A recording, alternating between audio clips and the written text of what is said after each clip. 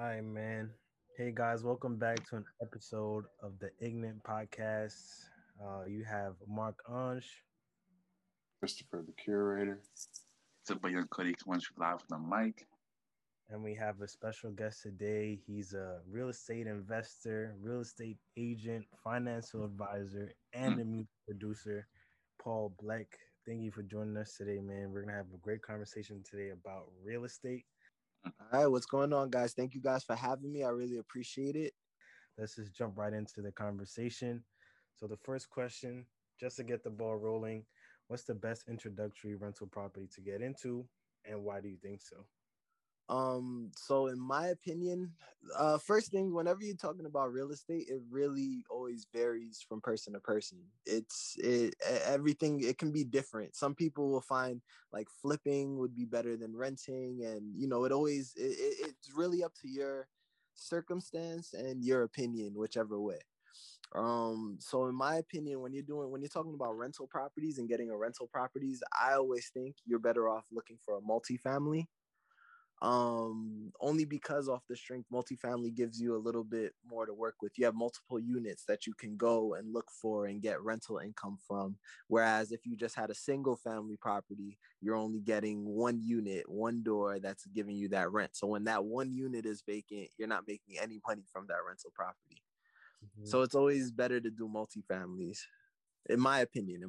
When you're talking about just strictly renting, that's it. I say multifamily is the best way to go.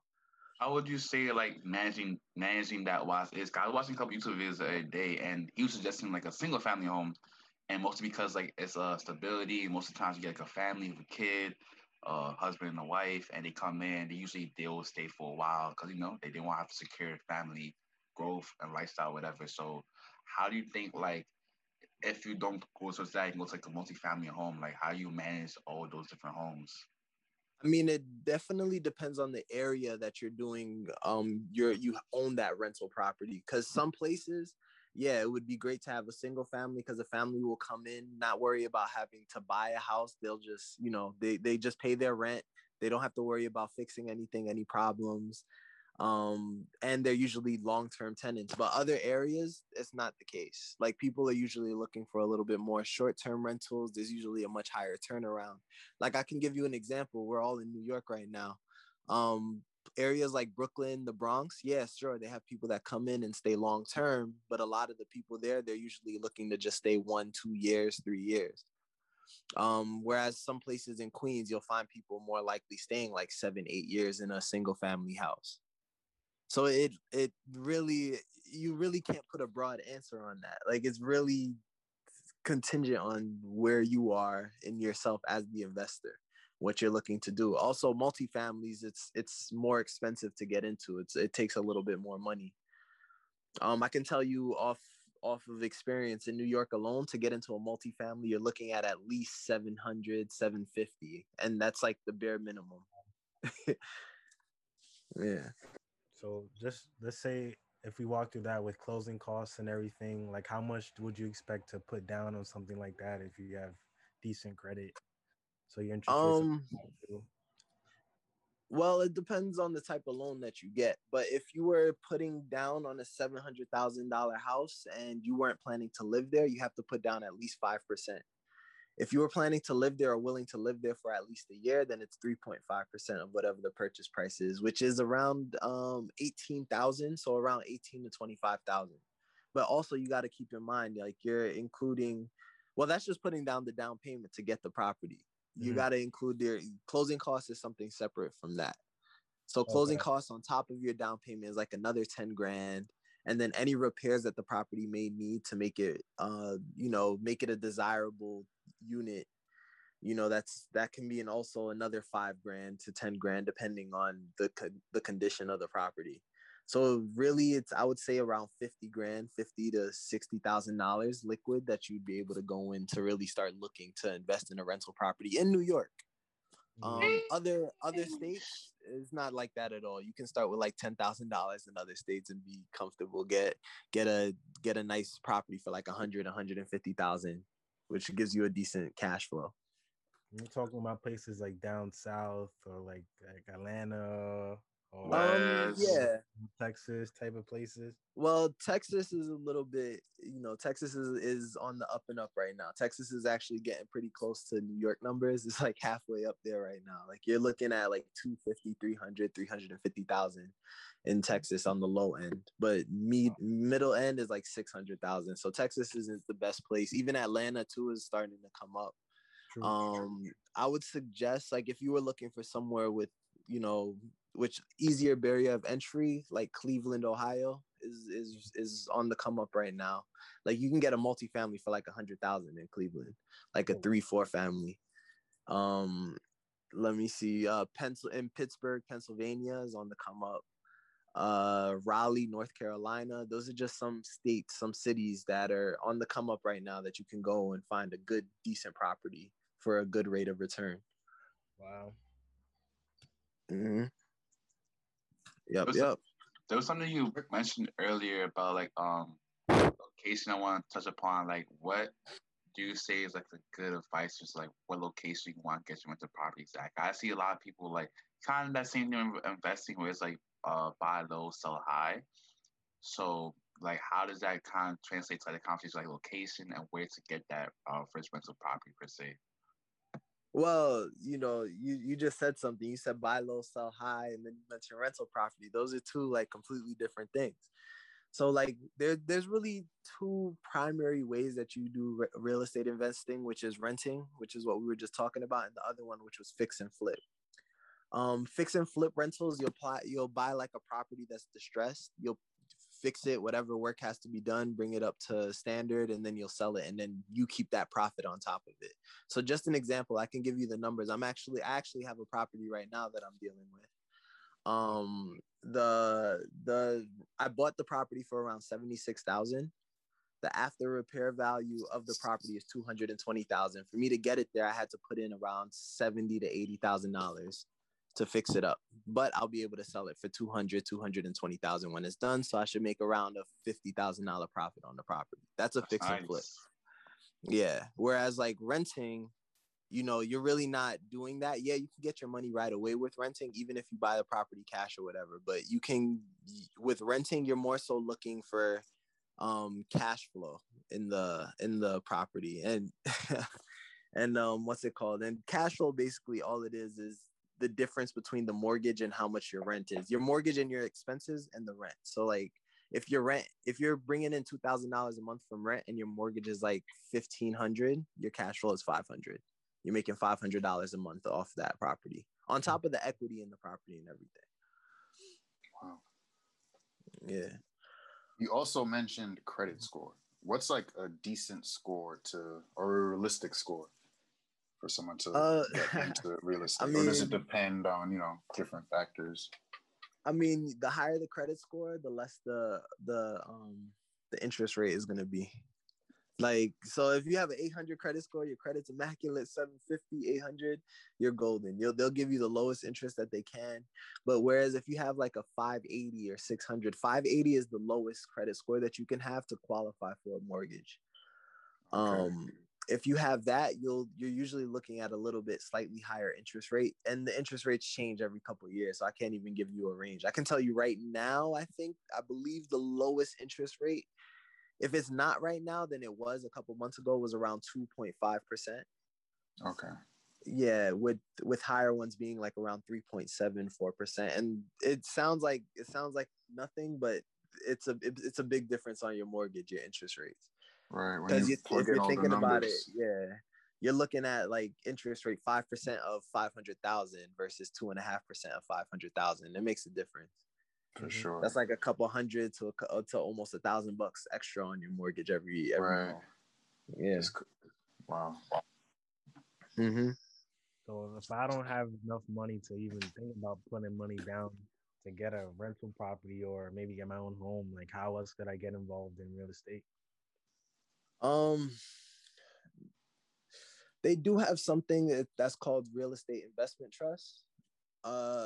They're kind of like, have you guys heard of index funds with stocks? Yes. Yes.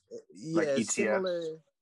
Yeah, or ETFs, things like that. It's similar to that. Real estate investment trust is basically, it's a company that owns a bunch of properties that other people invested in. So just an example, just to put it in simple terms, I'm the investor and you guys are giving me money to invest for you in real estate property. And then I break you off a percentage every year, a dividend, however we want to split it up. But that's pretty much what a real estate investment trust is. It's one major company that allows investments from other people so that they can invest and upkeep their properties. And then they give them an annual profit, usually or monthly, depending. It varies. So the principles are similar to like a hedge fund, would you say? Yeah, to an extent. But I mean, again, this is my opinion. Some people live and die with REITs. That's what they call them for sure, real estate investment trusts. Some people love them, some people hate them. Me personally, I kind of stay away from them. Unless you wanted something as just like a long-term investment to just put your money in and leave it, I suggest, the stock market. But, they're good too. They're good. Just to know that you own a part of a property, I think is, some people, they just want that. They just like that. Mm-hmm. Yeah. The average return on it is about 5 to 7% annually historically for a real estate investment trust. Whereas like stocks is usually, they say 9 to 10%. So it really, for index funds particularly. So it really varies. Okay. Yeah, I always suggest when it comes to using REITs, always do your research on that particular REIT. I can give you one off my head, Fundrise. I'm not sponsored by them, but Fundrise is probably the cheapest REIT to get into because sometimes you need at least like $1,000, $2,000 to buy into a REIT. But Fundrise is about $500. That's it. And then you can get a REIT, but it's not a great return. $500 every year, you'll probably make a couple bucks. It's not going to be anything crazy. Mm-hmm. But when you leave it in there like 30 years, you're golden. That's what it is. It's a long-term investment. Next question. Difference between a mortgage, equity, and the cash flow. All right. So you kind of broke down cash flow for us earlier when you were saying. Yeah, I think we touched on it before. Yeah, I'll go over it again, no problem. So a mortgage, in the simplest term, a mortgage is just a fancy word for a loan. Like the same way how you guys got school loans to go to school, a mortgage is the same thing. It's just a loan for your house. It's, they usually vary to get approved for it. It's like a whole headache. It's a long process. It's not something that's quick. It's not an easy thing to get a mortgage. It's probably one of the harder loans that you'll get in life. But if everything is good, all your paperwork is good, you're making decent money, you'll be able to qualify for a mortgage. And they have other workarounds too. But you typically with mortgages, you have to put down at least 3.5% or 5%. 3.5% if you're doing what's called the FHA loan, which is just like a Fair Housing Administration loan. There's government-backed loans. That's why you can get away with putting down such a low amount. Or you can do a conventional loan, which is a 5% loan. And then there's also a third type of loan called the VA loan for any veterans. If anybody's like in the military or anything, they qualify for a VA loan where they typically don't have to put any money down. Oh, wow. Yeah, so that I'll be real with you. I almost joined the military just to get access to that VA loan. But because it's like a crazy opportunity to just not have to worry about putting down any money. You can include your closing costs into your loan a lot of the time. Wow. And not have to worry about it. So I could go and literally put down $0 and then go buy a property. But just keep in mind with VA loans and FHA loans, there's a limitation. Typically, you have to use that as your primary residence for at least a year before you can, go and use it again for another property. So just be mindful of that. On top of that, another thing with mortgages, which you have to know, if you put down under 20% of a mortgage, so the suggested amount to put down on a mortgage is 20%. Anything under 20%, they charge you what's called mortgage insurance on top of your mortgage payment, which varies by place. But in New York, it's typically like an extra $1,000 on your mortgage if you put down under 20%. So it's always just be mindful of that. If you are looking into investing and, starting with mortgages, just know those are 3 important things to know. Now, equity is the amount that you own of your house.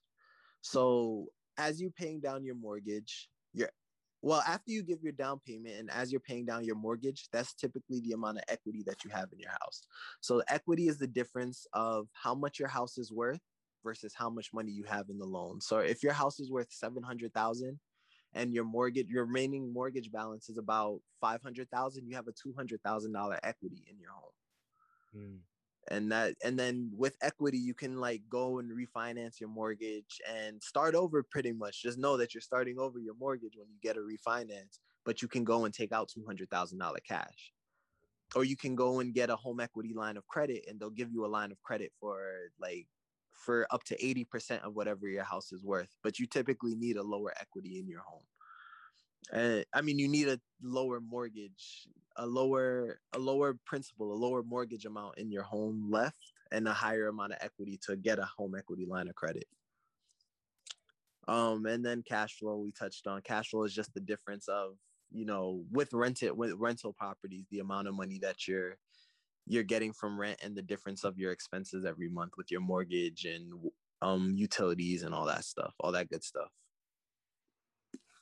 I guess just to loop back around to mortgage, I know now there's a lot of legislation going on, and I think recently wasn't there like a bill that passed that for new home buyers, I think particularly their minority home buyers, they were given a grant of around $10,000 to add to their closing costs or their down payment. Yes, that hasn't been put into effect yet. It did pass with the Senate, but it hasn't passed with the House of Representatives yet.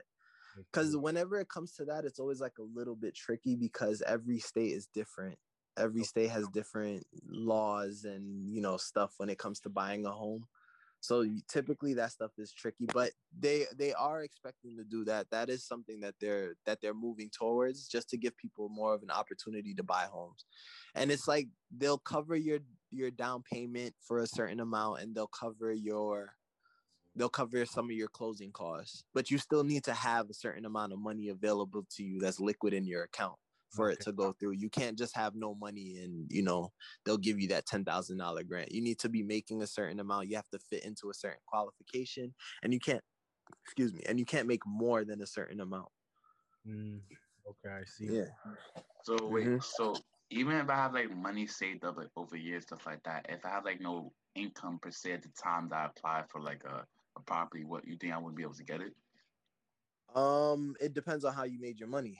So like if you're self-employed, typically with a mortgage broker, you're gonna need like your last 2 to 3 years tax return. Whereas if you have like a regular job, you're gonna need to typically you need to be at that job for at least a year, and you need to be making, depending on how much the house costs. But I could tell you in New York, you need to have at least 80,000, like be making annually 80,000 to qualify for any type of home loan in New York. Now, there's ways around that. It's not like locked in 80,000. It could be you and your spouse if you're married, or you with somebody else, a co-signer, making above a certain amount to qualify for a certain amount in a loan.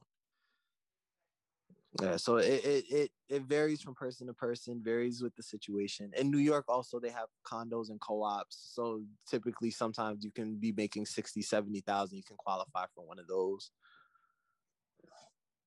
And yeah, that's the thing with real estate. It really varies from person to person at every time, every turn. That's why I don't want to give you guys like wrong information. Anything that I tell you, I say, I expect you guys, when you get the chance, just go look into it. Because it's really crazy. It's thing, and even the person that you might think has no chance to qualify for a mortgage is able to qualify, and sometimes the person that you're like, oh yeah, no, he's good, he should be fine, isn't able to qualify for whatever reason. So it really like depends on your situation. So question. If the brothers of Ignorant Podcast decided one day that we wanted to buy a building, multifamily building, rent it out, something of the sort, what do you think would be the best way to go about it? I would say figure out where exactly you'd want to first. Figure out how much you would want to spend on it, and then go find the property. And then, well, not even figure out where, figure out how much those properties go in that area, and then save up whatever amount of money that you can to put down on it. So like I said, try to save up 20% so that you don't have to worry about mortgage insurance. And also, usually the more money you're putting down, the higher of a chance that you are to qualify for a loan. Okay. Yeah, so it would definitely be do your research. Like I said, if you guys were looking in like Cleveland or something like that, where it's a lot easier to get into, it's obviously you guys would only just need like 20,000 to hit that 20% to get like a 2-family over there. Whereas like New York, like you're looking at 700,000. 20% of that is about correct me if I'm wrong, like around 60,000 for a down payment. I think that sounds about right. Yeah, so you guys would need to have that liquid and then be able to cover your closing costs and everything on top of it, which which isn't always the worst thing, only because you can include your closing costs into your mortgage. You can always add your closing costs to your mortgage. It just, if you have the extra, if they allow you, like if you have the extra space in your mortgage, like if you're pre-approved on your mortgage for $700,000 and you're buying a house for $695, you probably won't be able to include your closing costs into it. But if you were buying a house for like $650, then yeah, you'd be able to include your closing costs. I mean, you guys, have you guys like looked into real estate investing at all or anything like that, or buying a house or anything? I'm not sure how far along you guys are. Well, I was going to get to asking you later, but I might as well ask you now. I was looking for like Airbnb hosting and stuff like that. Okay. Just because I feel like right now I have a job, so I'm still like go back to school, so I get like income. I'm trying to think of something I could do like right now with the money that I saved up. So I thought Airbnb as like a something where I can make some money trying to rent out places and just host an Airbnb. Well, Airbnb, I'll say this: you can get real creative with Airbnb. Sometimes, depending on the location and if you can find the right landlord, you don't even have to worry about buying a property. So what some people do for Airbnbs is they go themselves, rent out an apartment. You need an approval from the landlord, obviously. You can't just go get an apartment and then just make it an Airbnb. No, you get an approval from the landlord, and the landlord has to agree with you in writing saying that they'll be okay with you subleasing and hosting and using it as an Airbnb place. And then you pay the landlord their rent, and then you collect your money every month. So you don't necessarily need a lot of money to get into Airbnb hosting, but you obviously your profit return isn't as high, and then there's more of a liability because no matter what, you got to pay that rent to that landlord every month. So whether or not you have a good month or a bad month, so you have to do a little bit more homework to figure out if it makes sense to do Airbnb investing. Right. Which if you were doing it in New York, you'd have to do it by like Jamaica, by JFK or by the airport or anything, because anything farther out is really shaky with Airbnbs. Gotcha. Okay. That makes sense. Yeah. So it is a good investment. I actually met a kid. I met somebody, he was like 24 years old and he was like killing it. And that's how he had started. So he had started and he rented out somebody's apartment. And then I think he told me like the first year he was struggling. He was barely breaking even. But there was a month that it just went crazy. Like a month in the summertime, he made like $3,000 and the rent was like $1,500. So after that, he really like dived into it and everything. But it's thing, and he's still doing it. That's what he's still doing. He actually used that after like 3-4 years of doing that. He used it and he went and bought his own property and he fixed it up and made it a B&B, and now he doesn't worry about leasing other properties or anything. So it is there. The possibility is there. I do know it's a little bit harder now. And then the laws might have changed with B&B. Like they might have changed their rules. So they might not even be doing that anymore. So I would look into it, definitely. I always say, but I know like 2015, 2016, people were doing that. Yeah. My next point is basically the next question on like lien properties. I've been like trying to educate myself on it, but like I still don't know too much. Okay. So it's not a lien property. There's no property that's thing. A lien is like a claim that an individual or a bank or an entity or something puts on a property. So, for example, a mortgage is a lien. Until your mortgage is paid off, you don't actually own your house, which is sick. I know you're putting down like 50, 60,000, but until that mortgage is paid off, you don't own your house. If you ever go and you're missing your mortgage payment, what happened? What happens? You guys know what happens if you don't pay your mortgage to the bank? Foreclosure. Exactly. The bank is gonna come. The bank is gonna take your house, and then they force you to sell your house. Like that's what a lien is. The bank can do that because they have a lien on your property. There are other types of liens. That's like the primary one. The next type of lien, they have something called a mechanical lien. That's something like if a contractor came to your house and they did work on your house and anything like that and everything like that, and you never paid them, the contractor can go and put a lien on your house. So now they can't act right away. They can't go and say, "Oh, you owe me $20,000. I want my money. I'm taking it." No, they have to go to court, and then if the court approves it, the court will either force you to sell your house. Well, that's what usually will happen. The court will force you to sell your house. You'll have to pay your mortgage, and then you'll have to pay the contracting company for the mechanical lien, and then and then you would get whatever difference is left over from whatever equity that you had.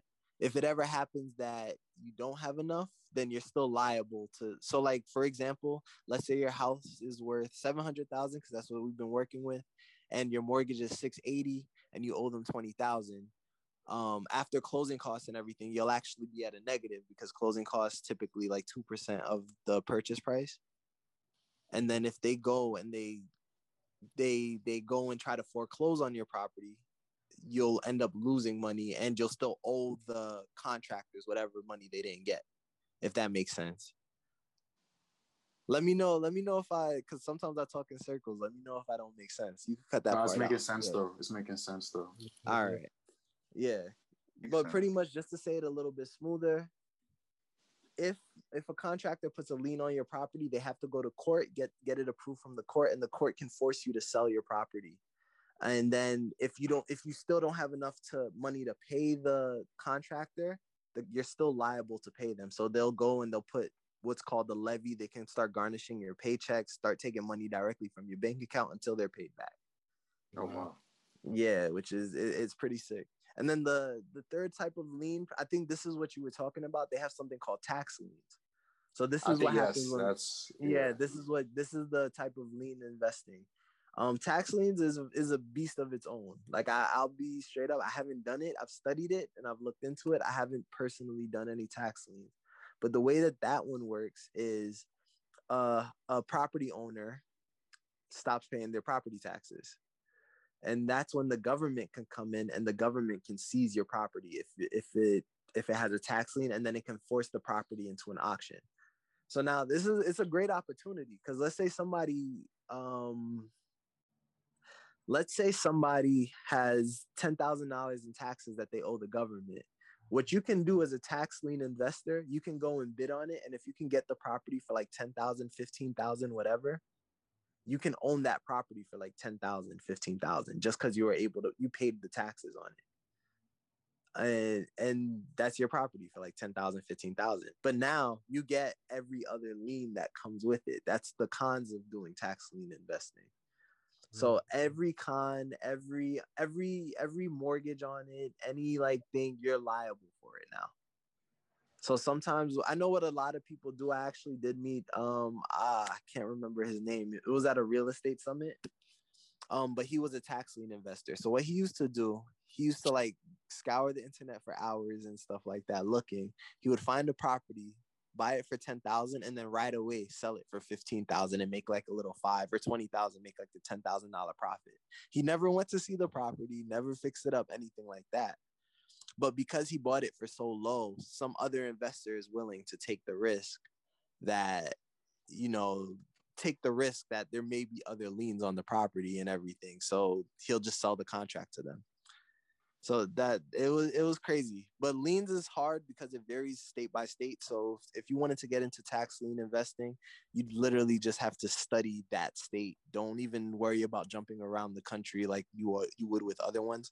Stay in that particular state because every state does it differently. Like, yeah, clumps of the South, they may do it similarly, but like I can give you an example. New York is nothing like that. New York, their tax lien procedure is like, it's crazy. It's a lot. Yeah. Wow. Mm-hmm. Yeah, it's rough. Oh, you guys had mentioned that about getting into real estate without, without having any money, right? Yeah. Like, how would you do it if you think? I mean, Yeah. they do have another way that's called wholesaling. Have you guys ever heard of wholesaling real estate? Yeah, I've heard briefly. Yeah, briefly. I feel Yeah, I like heard, but I don't know much about it. Okay, what do y'all know about it, of wholesaling? I feel like that's the thing. A lot of people, like at least real estate influencers, I would say they that's the first thing they design their content around is wholesaling, and they all like if you see infomercials on YouTube, like before your video plays advertisements, always people saying how much money they made because it's so easy, just getting a contract. But I feel like they're making it sound simpler than it actually is. Yeah, I mean, I was gonna say, don't listen to those people because wholesaling is like one of the hardest things, but it's one of those things that give you like a crazy amount of opportunity to make money. But it's a grind, like it's a real grind. So like with wholesaling, you don't need to be licensed, you don't need to do anything, you just need to know your stuff. You would go. I always suggest finding an investor first. You would link up with an investor, find out what they're looking for, right? So let's say an investor, he's looking only for two families for around 700,000 and below, with the equity that they know that they'll, with the house being worth like 750, so they're looking for a $50,000 profit at the minimum with all their deals. What the wholesaler will do is the wholesaler will go and find a two family that matches their description that's worth 750, but they'll get it under contract for 700. So now they have a contract to buy the property for $700,000. They'll go after they get that contract to buy it. They'll go back to the investor, say, I found this property. I got it under contract for 700. If you give me an extra 10,000, it's yours. So now the investor will go and buy that property for 710, and then the wholesaler gets to keep that $10,000 difference from the contract that he got to when the investor actually buys the property. So that's really how wholesaling works. It's a lot. Like, you need to know how to be able to calculate, like, you need to know how to basically run your own deals as if you were a fix and flip investor. You need to know how to find the after repair value, the ARV of the property. Know with your eyes, how much it would cost to fix up the property. It's a lot of homework. You're doing a lot of studying, and it's not just something that you could just get up and do. Mm-hmm. Yeah, so it is good. It is good to do if you were just getting started, because that's how a lot of investors actually start. They start with wholesaling. Me, I got lucky. I met an investor early on when I started. I started as an agent, and the investor actually used to bring me out with him to go look at properties and how to assess properties and everything. So I got really lucky with that. But my best bet before you even start wholesaling or anything, find an investor, find a mentor, learn what you can from them, do your research online. Just figure out the type of investing that works for you. Figure out, just know what it is that you want to do before you actually do it. Have a plan. Don't just go and do it, basically. Because I bet that sounds like a lengthy process. Because I know you're saying the first thing to do is just to find an investor, but it's that's what I'm saying. It's really not easy, and it's not as easy as these people are making it seem. Like, it's not that crazy. You finding a property with a decent amount of equity in it that has a good enough after repair value that the investor would be interested in. But it's not that easy to go and find that. And then usually you're like door knocking or perfect. Have you guys ever seen those yellow signs that's like, we buy houses all cash and stuff? Yes. Those are usually wholesalers.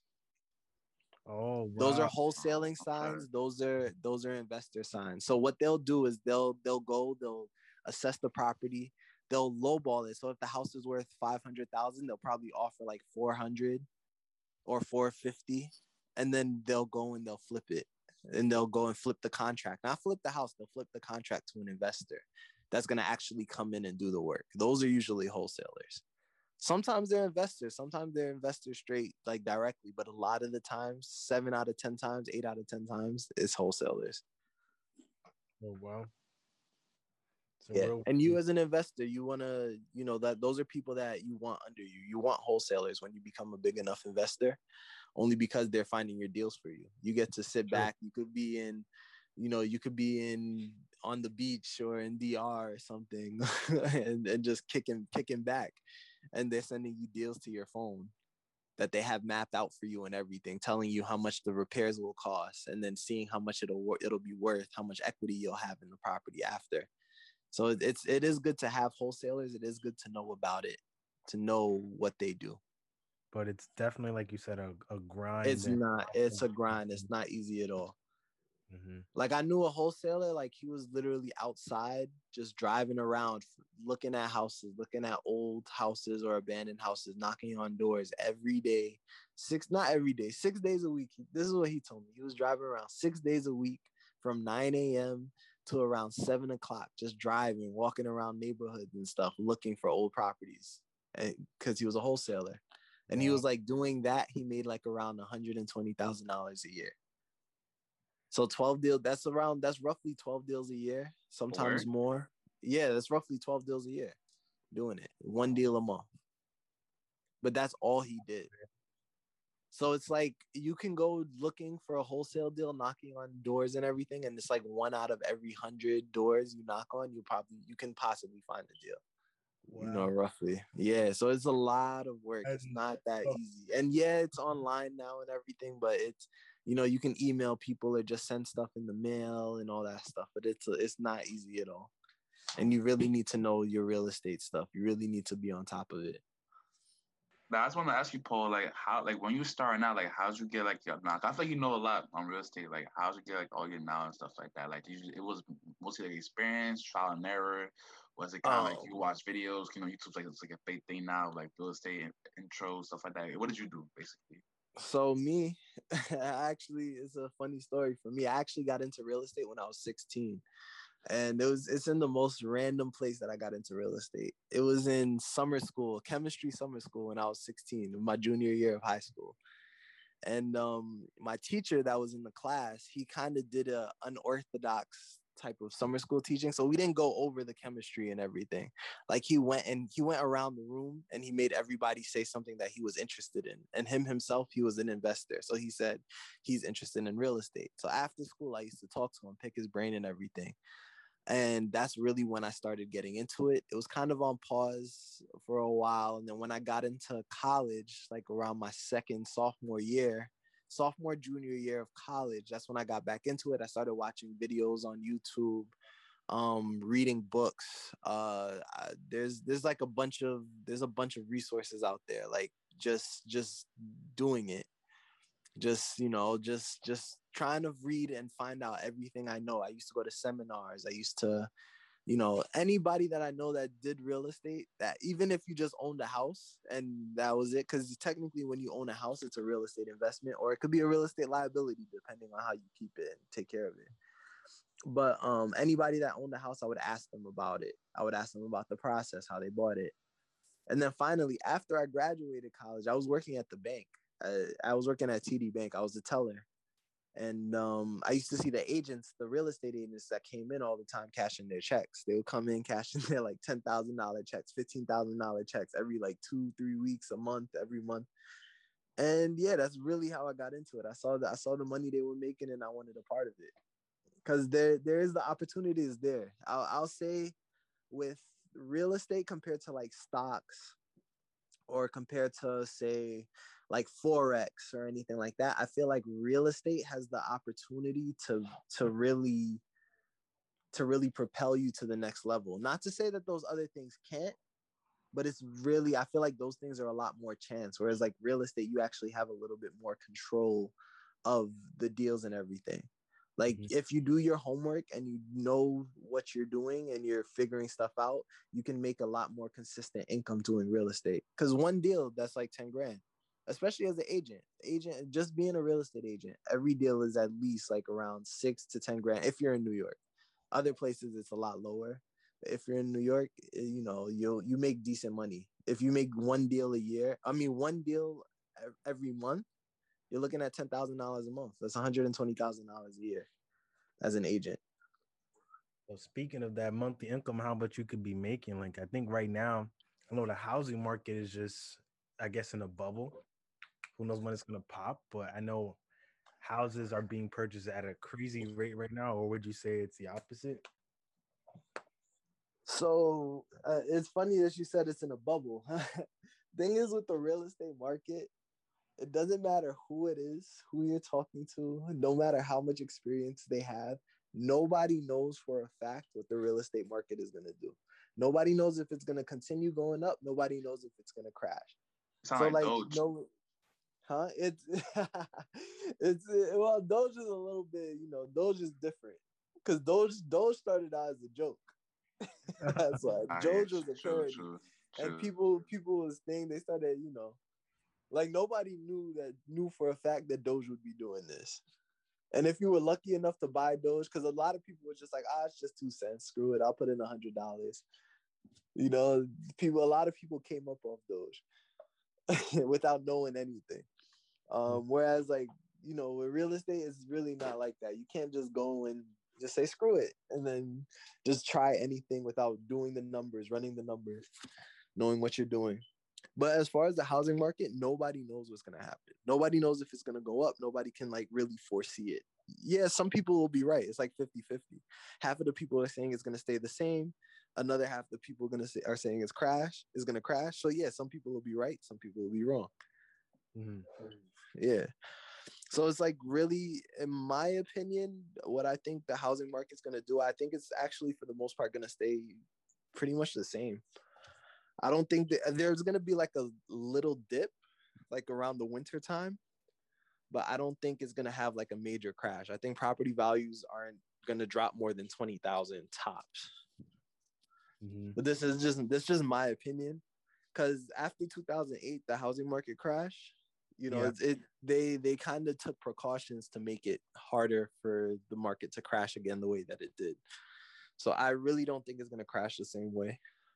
So I guess I misspoke when I said bubble. I feel like the housing market right now is on a high, I guess, because I see more people buying houses than normal around this time. Well, that's because of the pandemic. So with the pandemic, what ended up happening, because people had stopped buying houses for like those months that we were on shutdown, the mortgage rates went super low.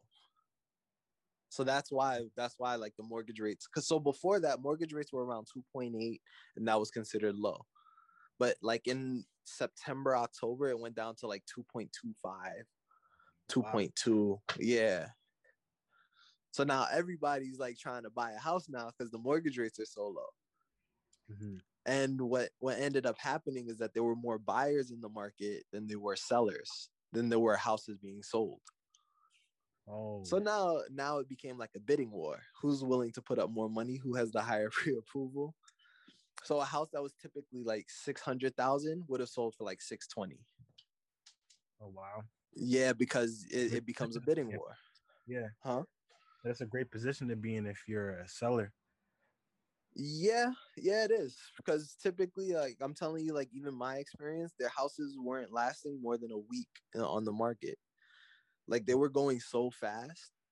That's why everybody's like, oh, it's going to pop. It'll be a bubble. But nah, I really think that if anything, if there is a dip, it's going to go back to what it was last year before the pandemic. But it's not going to be like a crazy dip, crazy thing the way that people are expecting to. Again, it's my opinion. I could be right. I could be wrong. It's 50-50. It's in the middle. But this is just from me looking at how it's been going. I think everything's going to be fine. Well, do you think like the bills are in effect, like the freeze on rent and the freeze on mortgages? I mean, not a mortgage, a freeze on evictions and foreclosures. Do you think will have any major effect on the market or not? Not on the housing market, but in major cities, I think it's going to have a much harder. It's going to hit major cities a lot harder, like New York, Chicago, like those huge cities, only because we have so many people that rent instead of own their properties. Mm-hmm. A lot of people are back on their rent. There's a lot of people I know that hasn't paid rent since February of last year. So there were a couple of rental assistance programs and everything, but I think a lot of landlords are just fed up with their tenants. So there's going to be major evictions, but because everybody's going to be getting evicted, everybody's going to be looking for an apartment at the same time. Oh, yeah, true.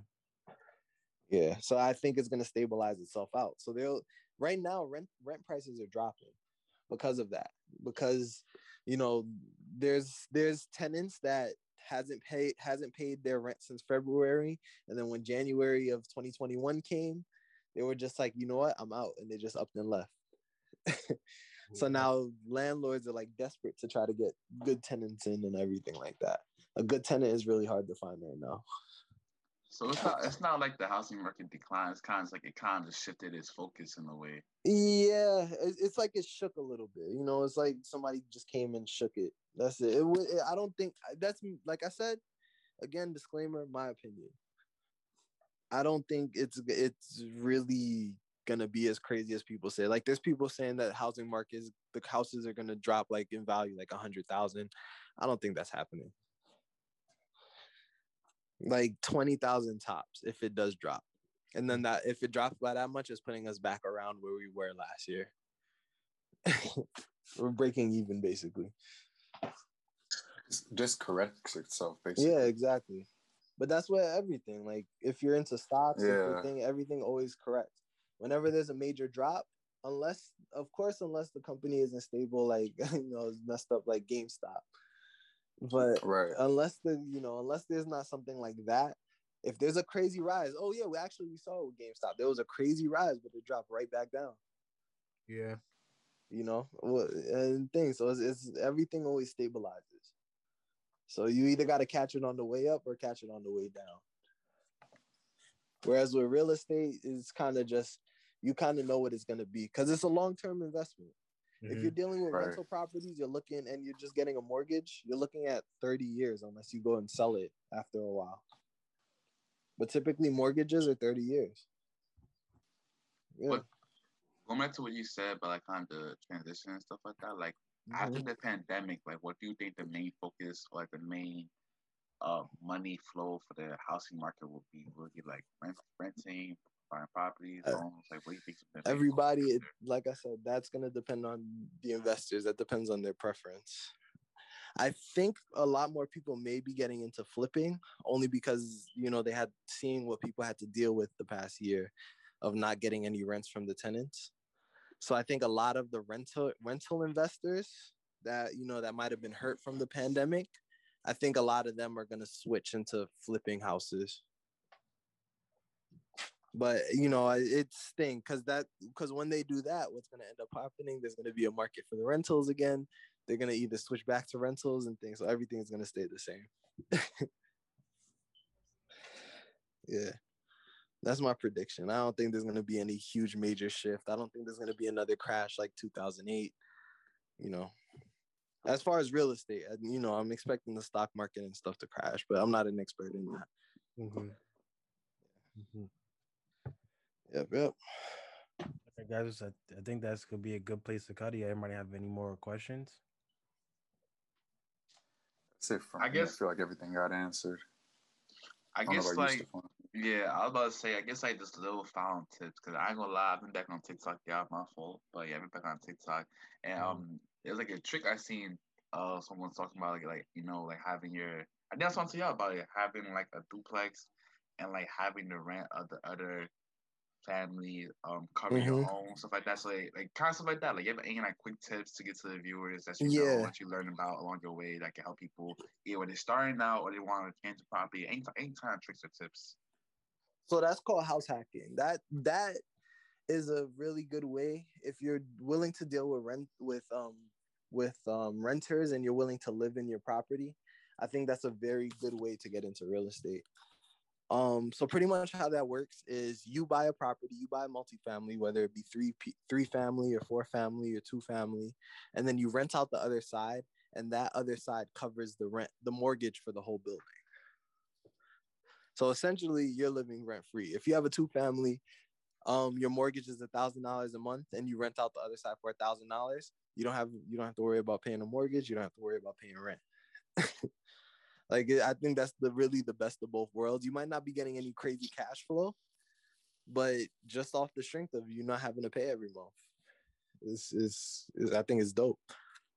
And then you can I always suggest getting more. If you can find a 4-family, do that, because that gives you the opportunity for cash flow versus a 2-family. Yeah, so that it's called house hacking. You guys should definitely look into that, because that could probably be that's one of the easiest ways to get into real estate if you're willing to deal with the headaches and of living with your tenants and letting them know you're the landlord. And there's always cons. There's always something. Just gotta find the loophole. Yeah, you gotta. It's not even find the loophole. It's just figure out what works for you. Everybody's different. Some people will be willing to do that. Some people will go, like not in New York, but I can give you like Florida. Some people will buy a house, live out of the garage, and then rent out the house. Oh wow. Yeah. That's commitment right there. Nah, so that's what I'm saying. It depends. Yeah, but those people, they're golden. Like their mortgage is paid, and they're probably getting some cash flow on top. So once that house is paid off, when they have a tenant or whatever for long enough, when they get enough tenants, they're good. And then they don't have no commitment to stay there. They can just go up and leave and know every month that house is being paid for. True. And then you're building wealth by doing that, because you're every month you're building up equity. Mm-hmm. Yeah, so it varies person to person. Situations are always different. You just need to figure out what you're willing to do, how hard you're willing to work, and then go from there. But I will say this: I don't think unless you have a decent amount of cash on hand, I don't think real estate is a passive investing vehicle. Like stock market, you could just put your money in the stocks and leave it and then forget about it and check it every 6 months. You can't really do that with real estate until you reach a certain point. Like when you start, it's really hands-on. If you wanted to start investing. Sounds like there's a lot to learn too, just off of purchasing. And then a lot, exactly. Process. A lot to learn. It's a lot of studying, a lot of things. It's not the easiest thing to get into, but they say 90% of millionaires in America made their wealth off of real estate. The rest of them were businesses. The last 10% were businesses, but 90% of people 90% of the millionaires in America made their wealth off of real estate. Well, you know what they say about high risk, high reward, so exactly. I see it. But your education is the thing that limits that risk. The more you know, the less risk that you have. Facts. That's why. So the biggest thing, that's what I'm saying. That's why I like it, because it literally falls on me. It falls on my shoulders. It's not up to somebody else. Right. Like it's not like owning a business, which owning a business I think is, the greatest thing that anybody could do. But it's not like owning a business where you have to depend on people to come and buy your product or, use your service or anything.